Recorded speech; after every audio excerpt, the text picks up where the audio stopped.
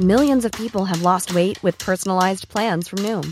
Like Evan, who can't stand salads and still lost 50 pounds. Salads generally for most people are the easy button, right? For me, that wasn't an option. I never really was a salad guy. That's just not who I am. But Noom worked for me. Get your personalized plan today at Noom.com. Real Noom user compensated to provide their story. In 4 weeks, the typical Noom user can expect to lose 1 to 2 pounds per week. Individual results may vary.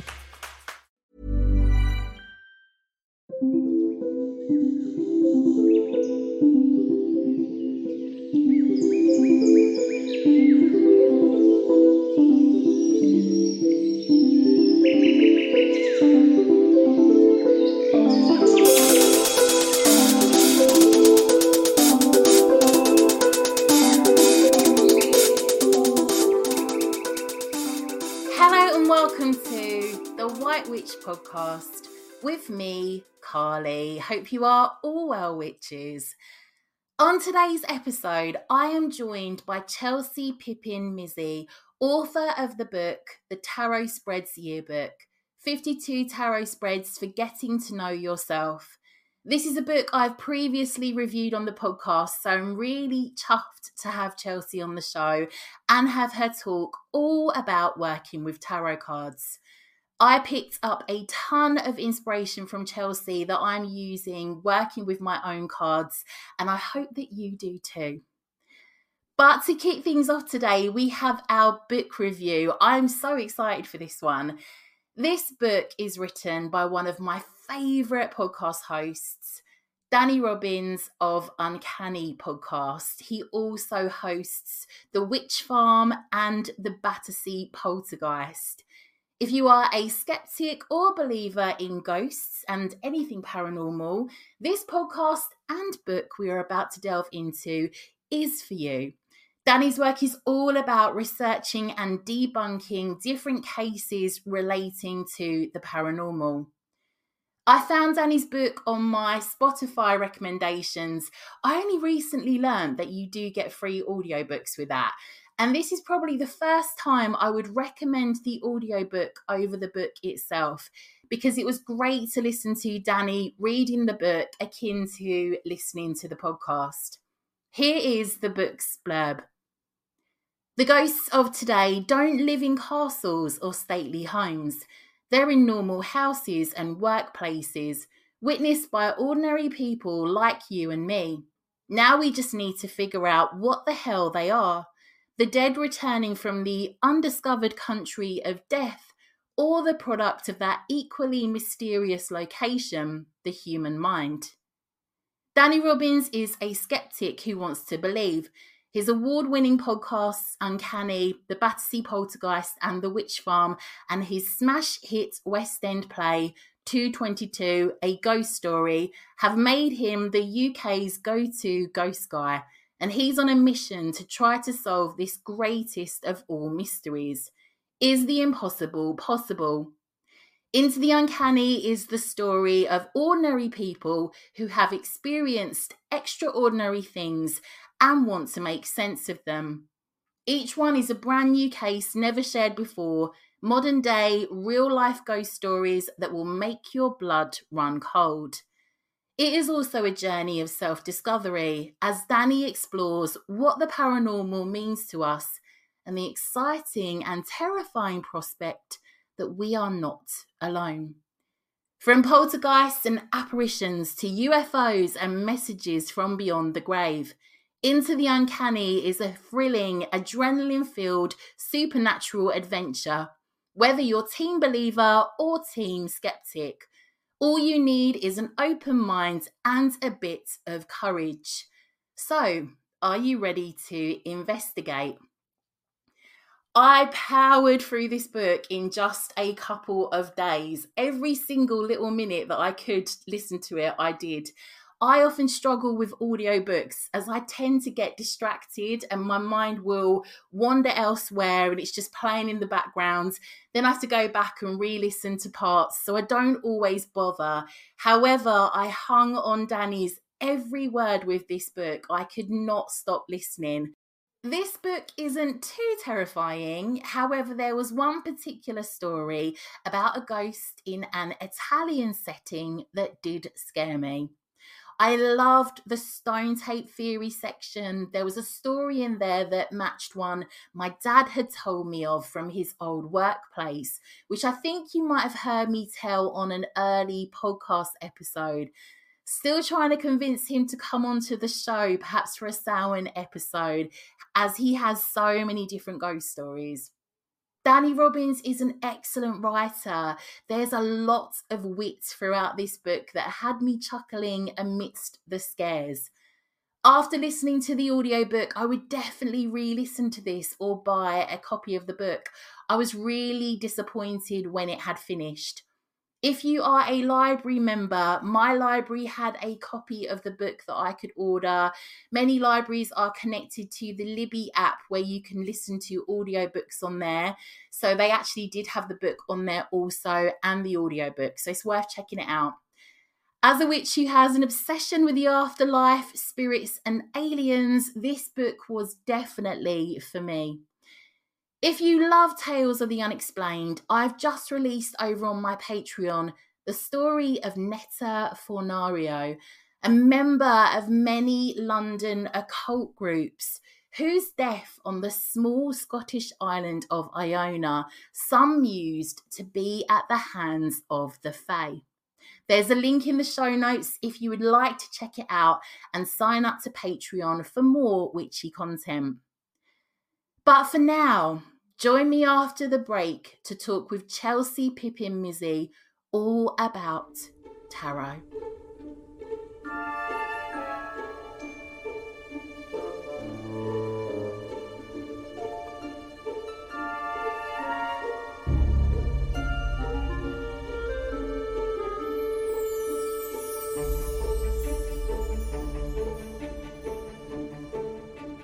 Welcome back. I am here with Chelsea Pippin Mizzi, a writer, entrepreneur, and editorial PR and marketing consultant. Her work has been published in New York magazines, The Strategist, The Bookseller, and BuzzFeed, where she was formerly commissioning editor for features. She founded the creativity consultancy Pip Cards Tarot in 2020, and we've already reviewed her wonderful book on the show, The Tarot Spreads Yearbook. Chelsea, welcome to the show. Thank you so much for having me, Carly. I'm excited to be here. I'm so excited for you to be here. I love your book, but before we get into that, so I actually did a tarot reading this morning before you came on. It felt very poignant to do that, especially as we're recording under the full moon in Leo at this point, so energies are very high. I used a set of tarot cards this morning that I was gifted on my 21st birthday, along with a copy of the book Women Who Run with the Wolves by a friend who truly set me off on my witchy path when I kind of stepped into adulthood. Both are extremely sacred to me in my craft and my work. And I think a lot of us have stories about how we started with tarot. I would love to hear about how you first was perhaps introduced to the tarot, how they have come to be a part of your work, and of course, your life, if you're happy to share. Absolutely. I was introduced to and kind of set up on my path by a friend as well. I should preface by saying I really spent most of my life as a spiritual skeptic. I still maintain a really kind of grounded sense of healthy skepticism, I think. But when a friend of mine asked me if she could, I was in my 20s, and she asked me if she could practice reading tarot for me. She was learning. I said, no. I'd rather you didn't. I'm not super comfy. I'd had some difficult experiences with like divination for fun leading up to that. I'd had a palm reading that I found really bizarre. And I'd had a colleague read my runes and announce to a pub full of people that she thought that it meant I had sexual dysfunction problems. So I just hadn't had a good time. I found it disempowering up to that point. People telling me things that didn't resonate with me, and made me uncomfortable. And so when my friend asked if she could practice reading the cards for me, I was very reticent. And my friend, she's an author. Her name is Kat Dunn. Her books are fantastic if you're into witchy novels, by the way. Kat said, look, it's not like that. And I'm certainly not looking at it like that.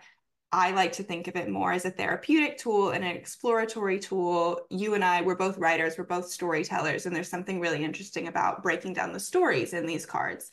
She said, let me try. We won't do any predictions. We'll just see what comes up for you when we look at them. We'll read some books and kind of see. And I said, okay, all right. I was staying the night at her place, so it's very like girls' night feel. We got out all the cards. We spread them out on the floor of her lounge. We got out all the books. And she was using the Darkwood Tarot is the deck that we were using, but we had several other decks that we had the Mythic Tarot out and a couple of others.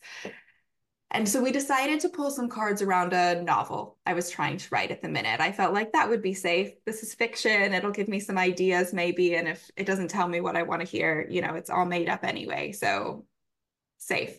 And she lays these cards out, and I don't know, the second she turned them over, something just clicked into place. And it was like a missing puzzle piece. I had written from imagery my entire life. I'd been writing from photographs. I'd been going to art museums the way you see like a sketcher or a sketch artist working in an art museum. I used to take my notebook and write according to paintings. And so suddenly here were these images that were talking to me about my creative work.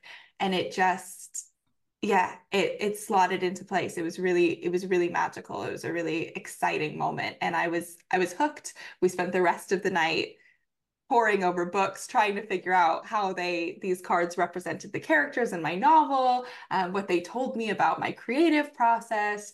And I ordered myself a deck that night, and I've been reading tarot ever since, really thinking of it first and foremost as a tool that supports my work as a writer, as a creative. And that's what kind of led me into offering the services that I offer through Pip Cards Tarot, which is really tarot through a creative experience lens. I think that's the whole story. I think that covers it. There are so many pieces of this that I love. I love what you said about them being, you came to it as a skeptic. So I can definitely resonate with that in respect of elements of the craft that I haven't kind of come to it like, woo, let's do this. I've kind of had that skepticism in my mind. But what you said about the tarot being more of a psychological tool, to work with your subconscious and using it in that and approaching it from that direction. Absolutely agree with that. I love what you said. And this is picking up the images from the tarot and how that connected with your writing inspiration, how you've always written from imagery and so on.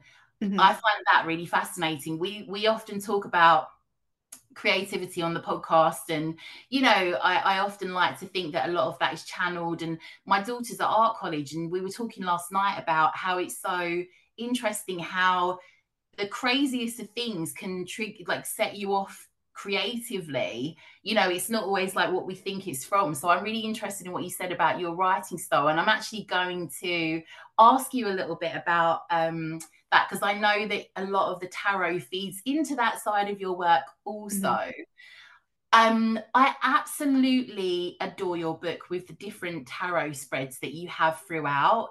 There was a significant decision I had to make at the beginning of 2024, and I found the perfect tarot card spread in there. I think there is a perfect tarot card spread for kind of every eventuality in your book. On looking through your book and also your socials, I love how imaginative and creative with the tarot spreads that you are. I know within your work, you even create tarot spreads for, and building on the kind of creativity thing, you create tarot spreads for fellow writers to help them craft their own stories and characters and so on, much like how you first approached that tarot spread with your friend. Can you talk us through, I guess, anything and tips wise that you could give on that, but also, I guess, generally like how our listeners can build confidence in their readings if they're coming to it from the beginning, or if they are more seasoned in it, and that, how they can build confidence in themselves intuitively through the spreads in order to get my tongue tied this morning, in order to better get to know themselves. Yeah, absolutely. Before I dive into all that, I should add, I think the kind of happily ever after of that story, of course, no such thing, we're always going on in terms of finding the tarot, is I came to the cards first as a writer, and the tarot has been the door that opened into me writing and publishing books, which is not, I never expected to be a tarot writer.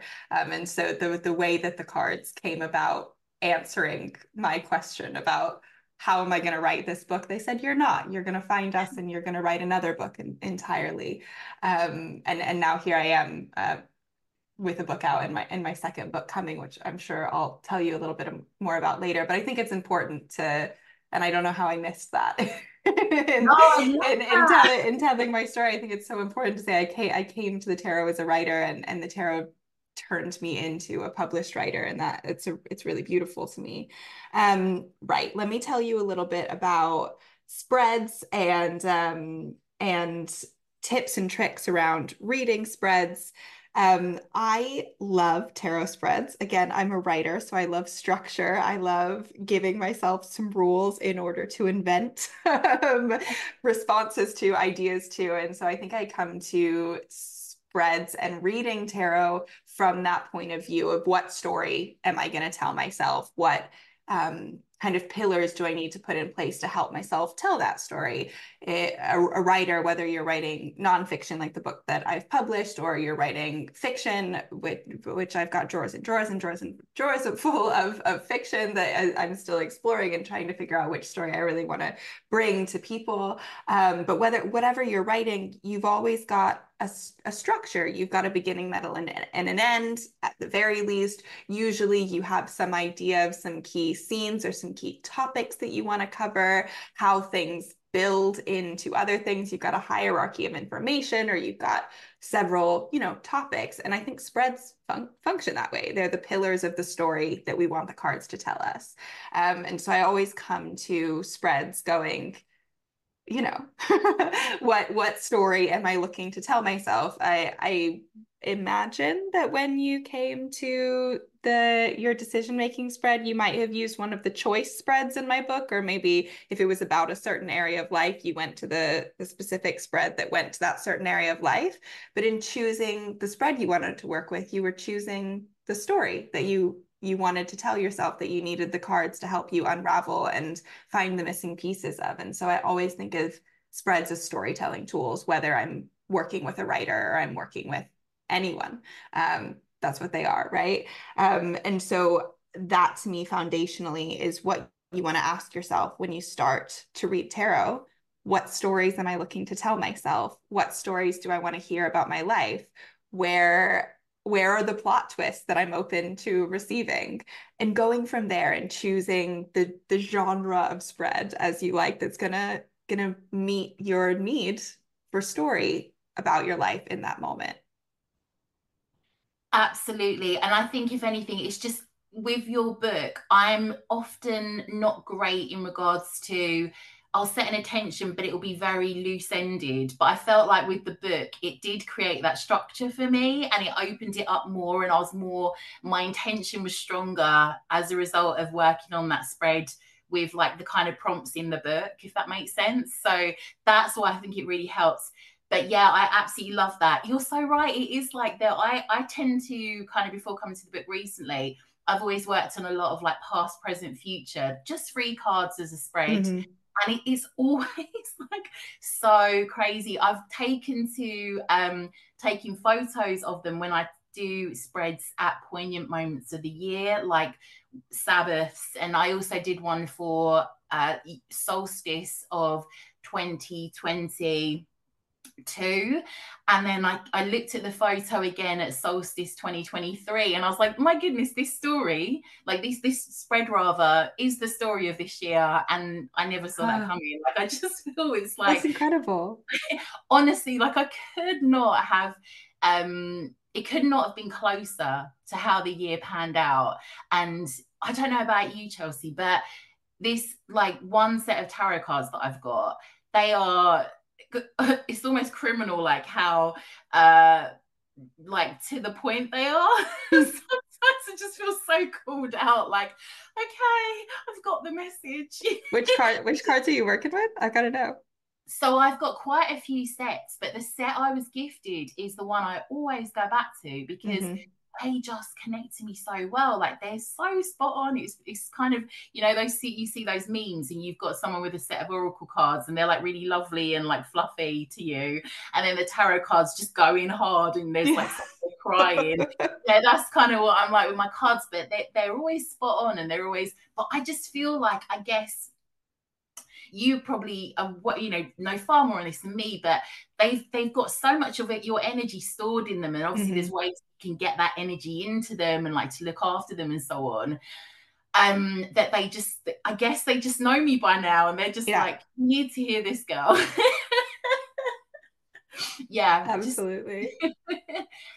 coming back to your book, I was really impressed with how you broke your book down into sections for different seasons. I know you're going to go into this, so I'm not going to kind of comment on how you did that. But are you able to explain to us the different seasons as you have outlined them? Do they relate to the Wheel of the Year or more to the season we may perhaps find ourselves in personally at any given time?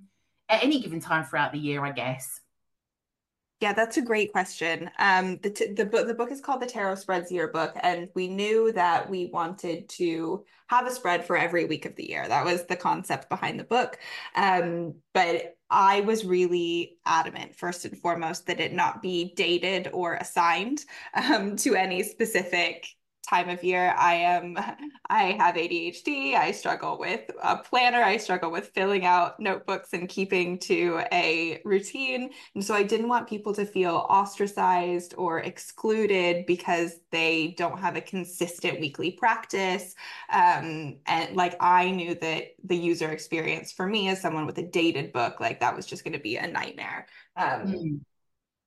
Excuse me while I plug in my laptop. I knew that was going to be a little bit of a nightmare. And so and the other thing is the book was set to come out in spring, which is not a book called a yearbook. It's not necessarily what you think about. That sounds like something you would start in January. And so we had to kind of navigate the fact that the book wouldn't come out at a natural time of year when people would be looking for year-long programs necessarily. Mhm.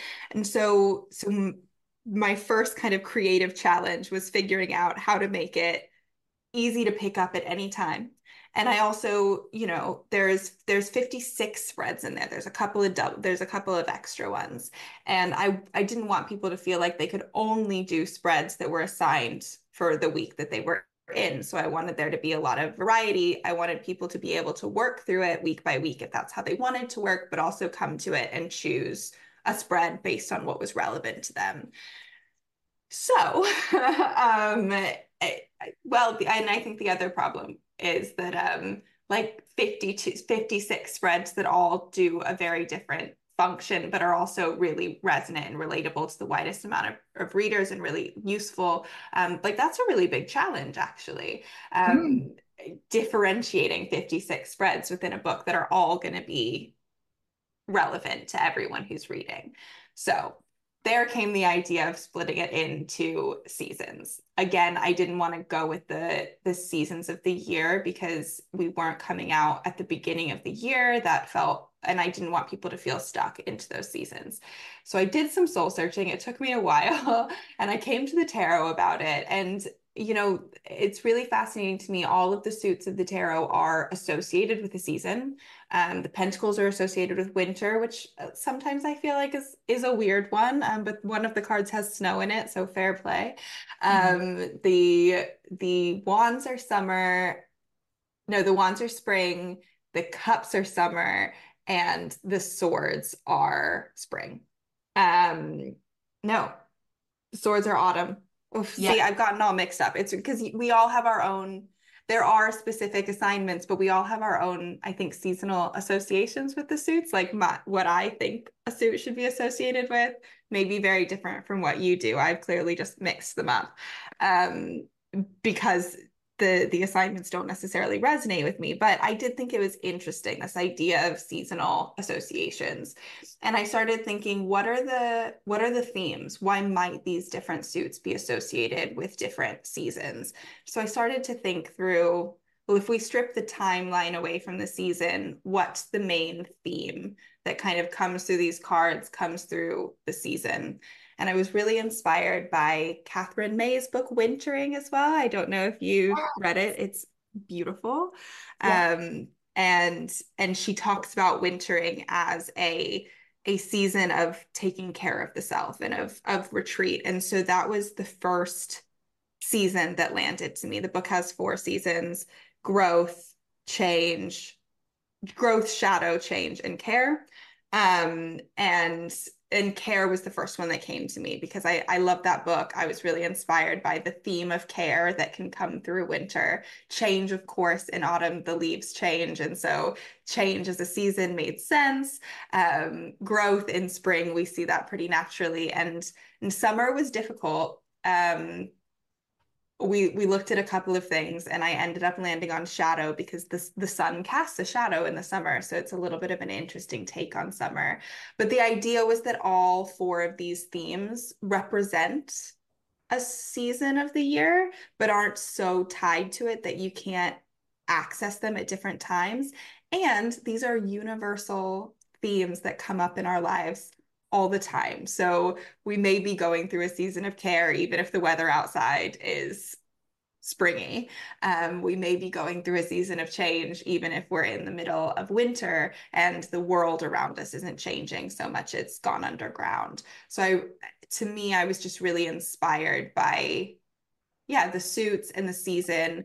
I don't really practice regularly with the Wheel of the Year. I'm a bit of a I'm much more of a kind of my body cycles and energy cycles are really really fluid, and so I find that I don't tap into the Wheel of the Year. Just it doesn't resonate for me. And I was really looking at making sure this book was accessible to people who'd never picked up a tarot deck or never kind of touched any kind of craft before. So I didn't really look to that for inspiration. I think if people are using it in tandem with their own Wheel of the Year work, that would make me so happy. And to see new applications of the book and the seasons in other people's interpretations of it would be absolutely beautiful. And like, no way of reading the book is wrong, no way of using the book is wrong, but the season explorations really came to me from sitting with the suits and sitting with the seasons of the year and trying to extract them into something more universal.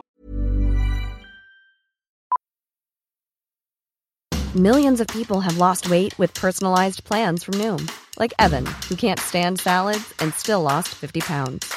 Salads generally for most people are the easy button, right? For me, that wasn't an option. I never really was a salad guy. That's just not who I am. But Noom worked for me. Get your personalized plan today at Noom.com. Real Noom user compensated to provide their story. In 4 weeks, the typical Noom user can expect to lose 1 to 2 pounds per week. Individual results may vary. Hiring for your small business? If you're not looking for professionals on LinkedIn, you're looking in the wrong place. That's like looking for your car keys in a fish tank. LinkedIn helps you hire professionals you can't find anywhere else, even those who aren't actively searching for a new job but might be open to the perfect role. In a given month, over 70% of LinkedIn users don't even visit other leading job sites. So start looking in the right place. With LinkedIn, you can hire professionals like a professional. Post your free job on linkedin.com/people today. I love, there was again something else you said, a few things in there you said that I just want to unpack. I love what you said firstly about not working to the Wheel of the Year and leaving it fluid, because again, I resonate with what you said about, you know, we might be in the winter, but you may feel in the sort of like spring energy because of things going on in your life, or you know, whatever, you might just feel in a completely different energy to where we're at in the point of the year. But I love what you said about with the having summer as like the shadow, because obviously the sun casts a shadow, because I always find myself working on shadow work in the summer. I don't know what it is. Ooh. And that was like, oh my goodness, like the way you said it, I was like, oh wow, yeah, I just didn't even think about that. Because yeah, shadow work always comes to me like triggers that I've got to process, and it's always in the summer. So that really interested me. Love the wintering book that you referenced. And it's really funny you said that, because the care section is gorgeous. And I think that wintering, and I don't know if you read the book and can relate to this, I've always struggled with that, really struggled Mm-hmm. with it in former years. And we've spoken a little bit about it on the podcast, because I'm very, I'm quite a hyperactive person. I struggle a lot with sitting with myself and feelings and emotions. And you know, I've got a background of addiction and so on. So I always find that this is the season that I'm like, oh God, I've got to sit in this. How am I going to manage this? But the care section in the book is absolutely beautiful. And I Thank kind of you. wanted to raise this because poignantly, I don't know if you mind me reading this, Chelsea, but my mum sent me a message before I got onto the podcast, which was a quote. And I feel like it just kind of really resonates, because the quote is called Wintering. And when you brought this up, I was like, oh my goodness. Ah, So basically, I feel like this might kind of tie in quite nicely, but if it's okay, I'm going to read it out. please do. You may think yourself lazy or flawed, yet your body is made of almost exactly the same elements as the stars. Your bone composition matches the coral in the seas, and you, my friend, are ruled by the moon and the sun, whether you like it or not. So, no, you are not lazy. Nature is simply pulling you to slow, like the life, floral, and fauna around you. It is not your moment to rise. It is winter. You are wintering, and you are right on time. And that's by Donna Ashworth. But I just thought that was really poignant. Absolutely. Yeah, exactly. And I think it's so, it's so true. I said I don't really work to the wheel of the year, but that doesn't mean that there's not like a tapping into nature that's going on my own kind of as I go through my own cycle. And that's what Yeah. I wanted to make accessible through the book was you don't have to remember specific dates, you don't have to honor specific times, but you can find how each season resonates with you in your emotional and spiritual life, but also in the world that you're experiencing around you. Both are valid options. And as someone that works with the wheel of the year, you could absolutely like weave this into your craft Mm-hmm. perfectly. Either way, if you do or you don't, it really works. So I absolutely love the openness with, you know, you can or you can't, it's entirely up to you. Yeah, absolutely. So I loved the journal prompts and mantras that sit alongside the tarot spreads throughout your book. I find tarot cards such a wonderful tool to connect with, but like any magic tool, as I like to class them, I have my own ways of honoring, connecting, and working with mine in the practical and energetic sense. But Chelsea, can you talk us through any ways that you look after or connect with your cards? And do you also have any tips when it comes to purchasing tarot decks? Yeah, that's a great question. How do I look after my cards? When I got my very first deck, I followed like all of the advice. I charged it under the moon. I slept with it under my pillow. It was with me all the time. I kept it stored in like a silk bag. And I've actually found that, and I've spoken to a couple of tarot readers about this, and I think this is really true for people who use it as a creative tool. I like pedestrianizing it in a way. I like when I'm just kind of like walking around the house shuffling my cards. I like when they're just sat next to my bedside so I can roll over in the morning and pull one if I want to when I first wake up. I like when they're a bit of a mess and like I like when they feel like they're part of my artist studio essentially, like they're the paintbrushes that are spread out waiting for me to pick up and paint with. So I really like just treating them as materials. That said, I regularly, especially with the deck that I use on the daily, which is a Rider-Waite-Smith. It's the one that I've always had. I have a little ritual of every couple of weeks I count and I make sure that all the cards are there.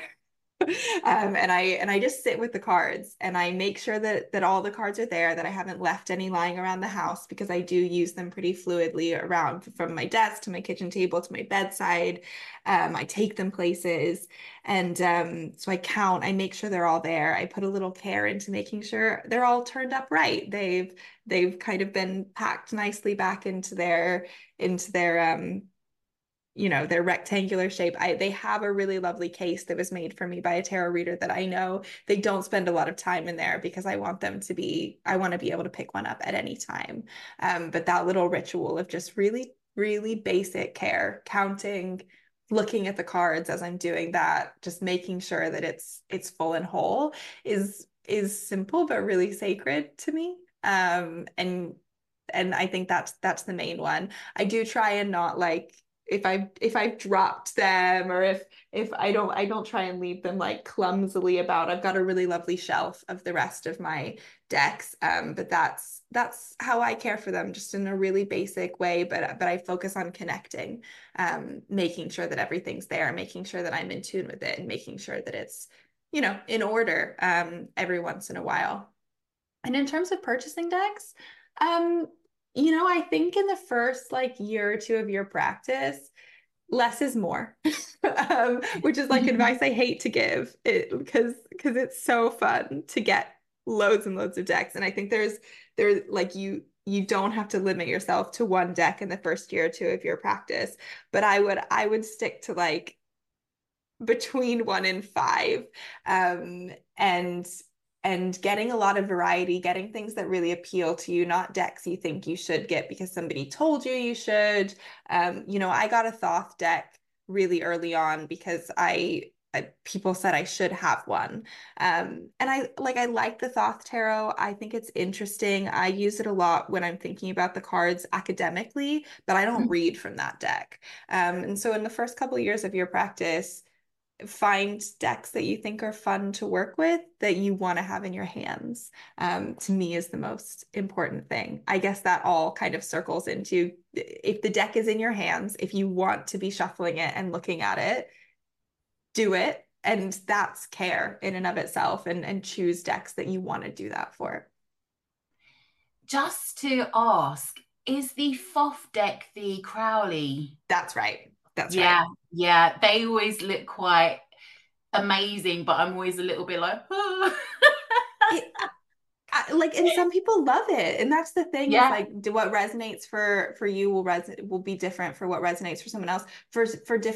Sometimes for different kind of spreads, I may want to use a different deck. I tend to default to my Rider-Waite-Smith. That's what I use for myself. It's what I read for clients. I know you said something about you feel like your deck knows you really well, and I think it's the same. Like, I speak a language with this deck that I don't speak with the others. I think the others are really interesting, and I like bringing them into my practice. One thing I really like to do is like bring out several versions of the same card and compare and contrast them and see what I can learn from all of them laid out together, and see if there's anything I'm missing, especially if I'm having a hard time getting a clear message from a card.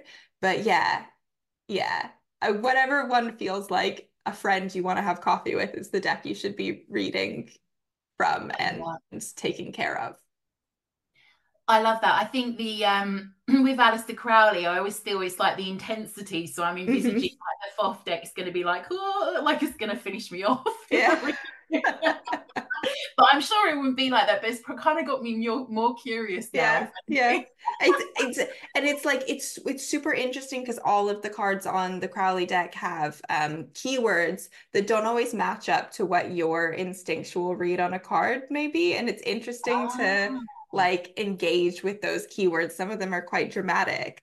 And so, yeah, I think it's an interesting exercise to have different decks to reference, but it's just important to read from whatever deck feels like a conversation, like you're having a conversation with it. I love what you said about having the cards out, because I always feel like they're just little all-seeing tools. You know, the more they're Yeah. out, they see what you're up to and get a feel of your life and your energy as well. So I really loved what you said about that. And I don't know about you, but I always, when I go to do a reading, I kind of tend to do readings quite frequently for myself during the week. Just I'll set a little intention about the Hmm. day or the week or a certain thing happening in my life, and I'll always kind of intuitively know what deck to go to, because I'm like, Hmm. deck is it? And the first one that comes to mind, and sometimes it would just be an oracle deck, but it tends to be more tarot. I have got a few other tarot decks that I know that my brain will go to that when I just want a bit of an easier ride.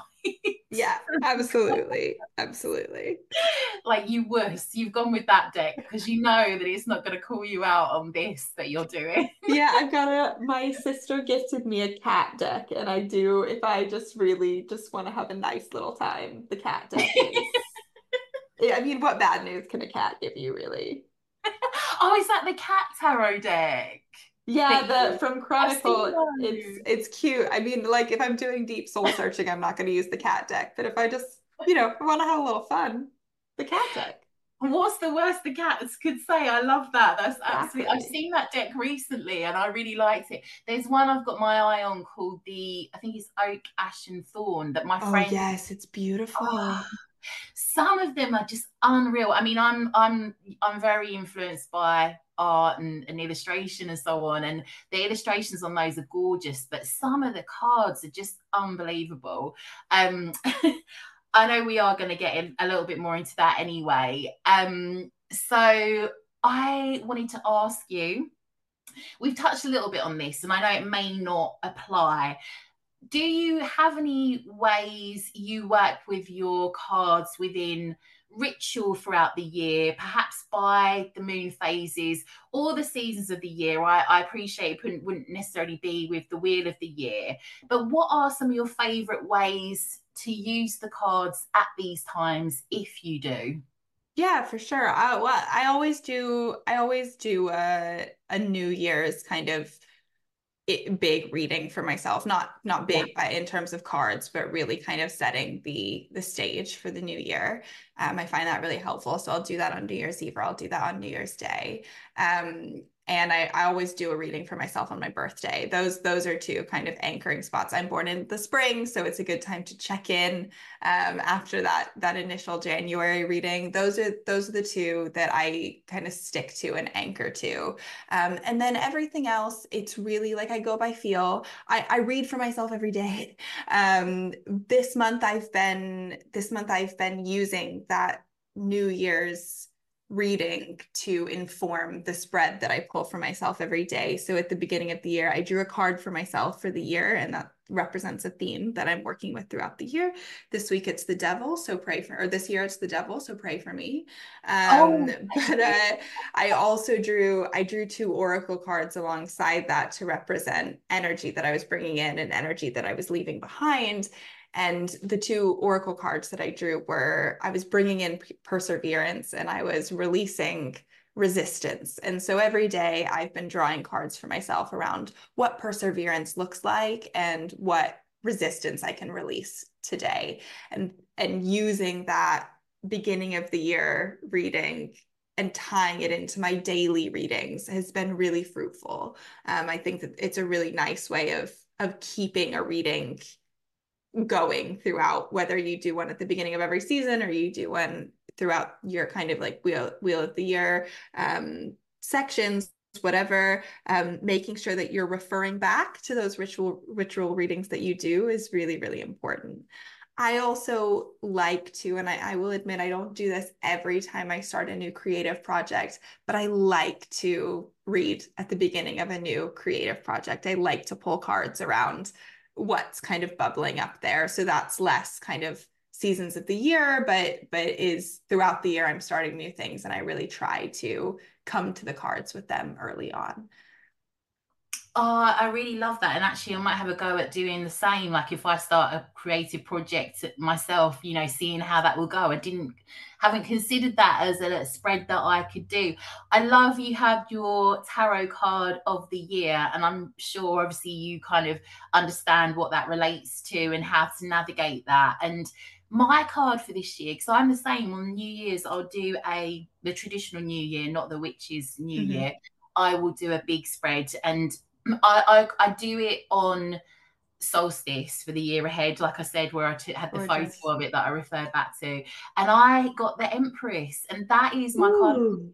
And it's really funny because I got into January and I was like obsessed with starting my new garden at my new home, and I'm like all these things and the different different explanations that I've kind of resonated with for this year. So that's my card of the year, and I'm sort of got that image in my mind of me out in my garden and being able to recreate the same. That's so beautiful. I love it. But yeah, it's I feel like it's really good like to record the spreads like you said, so that like I mentioned about coming back and seeing that photo solstice last year and like just seeing the story play out and doing that at different points is great, like great as a tracking point to see where you're at, and if it did kind of come to fruition.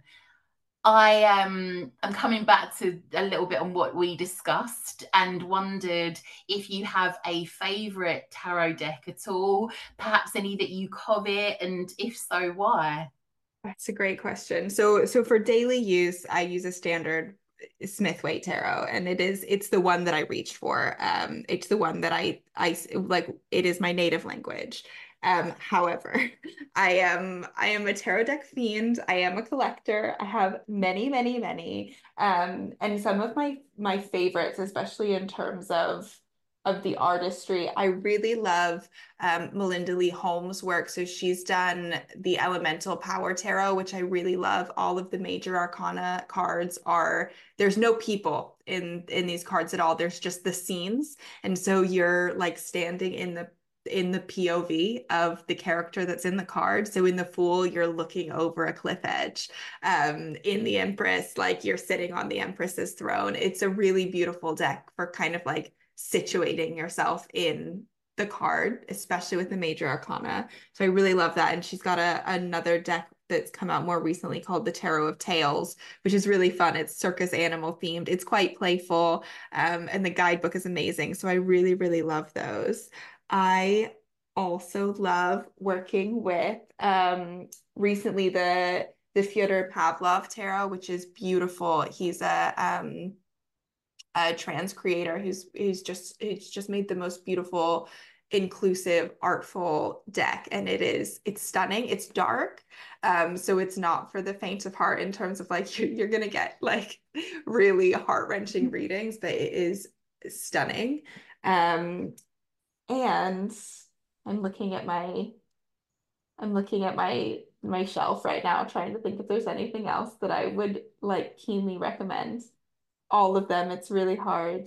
Yeah. It's really hard. I love them all. Decks that I covet. Yeah, Liminal 11's whole collection is amazing. So they've got the This Might Hurt tarot and the This Might Help Oracle deck that goes alongside it. That's come out relatively recently, and I would love it. It's very much on my list. But I haven't gotten any new decks in a while because I have so many that I'm really trying to make sure that I'm engaging with the ones that I have before I buy any more new ones. Oh, I could buy so many. It's I absolutely know. fatal. The deck that you mentioned where you see the from the point of view of the person in the card, that Yeah. is so powerful. And Yeah. if anything, like kind of maybe using those cards, like I was saying about with the Empress, like, oh, that might be me out in my garden this year. Like, I wonder if it's like a case of, pulling a card and, almost working on a visualization of like, okay, if that's the outcome, can I see myself sitting in that position and looking out on that, and how will that look? How will that feel if it is for those powerful cards that are where we want to be? Yes, absolutely. And it's like such a creative way of thinking about the card as well. I love doing meditations where you kind of step in to the card and see what can you see beyond the frame of what's illustrated? What else is going on here? What is it like to be in this world with this card? I think that's such a fun and revealing exercise. Yeah, and I guess, yeah, for the negative ones as well, like, oh my goodness, if I make this choice or if I do this, or what can I do to kind of get out of this? Yeah, I mean, that's just has such a power, and I've never thought of it that way. So that deck definitely resonates. As if I need any help with buying more cards. I know. Elemental Power deck, Melinda Lee Holm. I can't, I do love it. I will recommend it. And the guidebook is great. So I also would like the cat deck now. I think the cat would be kind. So yeah, I support that. So, Chelsea, what other projects are you currently working on that we should keep an eye out for? Lots of good stuff. I have my second book comes out in October, excuse me, April, October. Many things. Let me try and do them in order. So first things first, the Tarot Spreads Yearbook is being released as a deck version in April. So you'll be able to shuffle through the spreads and draw one at random, which is really, really fun. So that will be out in April. The Tarot Spreads, it's called the Tarot Spreads Year. And it's the spreads from the book, but in a shuffleable version, which is really exciting. And a portable version, you know, you can throw the deck in your bag, which is very exciting. My second book comes out in October, and it is called Tarot for Creativity. It's a card by card guide to using the cards as creative tools. So every single card comes with a creative reading of it, how you can apply it to your creative life, what creative lessons it has to teach you. But then on top of that, it includes a spread for working with that card in a creative context. So you get 78 spreads within that book, plus a couple of bonus bigger ones. And every card also comes with 4 creative prompts. So a journaling prompt, a couple of art creation prompts, and some like wild cards things to infuse the energy of the card into your creative life in some way, shape, or form. So I'm very excited about that. It's not available for pre-order yet, but keep your eyes peeled. It's going to be beautiful. The illustrations are stunning, and yeah, I'm really excited about it. I'm excited for that. I've not seen anything similar, so I'll absolutely have to get into that, especially for my creative work. So, oh, you've been busy. Yes. Chelsea, honestly, there's so much that I've learned from this. Thank you so much for coming on. And obviously, we'd love to have you back on down the line with obviously your various different projects as they come to light. So thank you. Thank you so much. It was such a joy to speak to you, Carly.